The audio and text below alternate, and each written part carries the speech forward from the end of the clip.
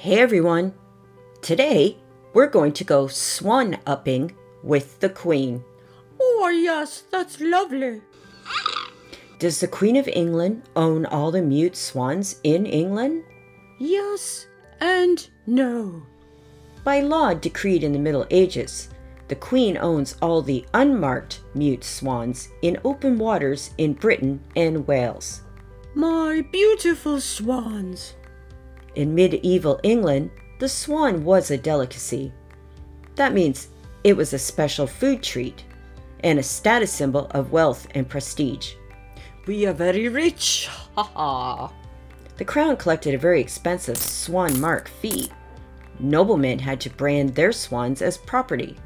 Any swan not marked belonged to the royal family. Those are my swans. Swan moots were courts held to settle disputes about swan marks and ownership of swans. Order in the court. Today, following the old tradition of swan law, the Queen of England owns the swans mainly on the River Thames. These historical waters flow through London, where the Queen resides, and on through the length of England. Respectfully, the people of England grant their beloved Queen traditional ownership of the mute swans. Those are the Queen's swans. Today, the Queen directs a strong and active program to conserve the swan. In her service are a Royal Swan Marker and a Royal Swan Warden. These quite prestigious jobs involve the counting of the swans on the Thames River. Called swan-upping, it is carried out with much pomp and pageantry.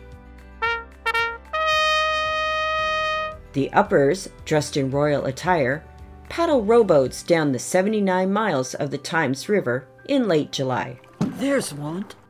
There's another one. For about a week, the swans are counted and their health is duly noted. I've never seen such healthy swans.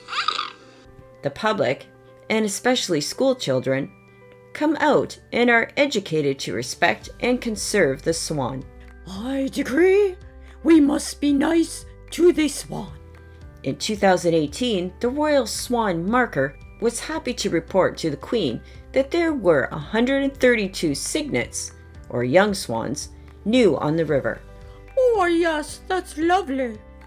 Did you know swans are waterfowl in the duck and goose family?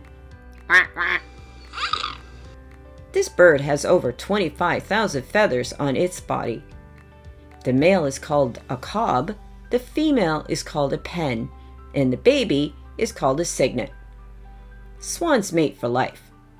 They can fly 60 miles per hour. Swans live on the water and are herbivores. Yes, we like to look for veggies with our long, graceful necks. They can weigh up to 33 pounds and have a wingspan of up to 10 feet. Cygnets like to ride on their parents' back. Whee! The word cygnophobia means fear of swans. That's it for us today. We hope you liked learning about swan-upping, and we'll see you next time.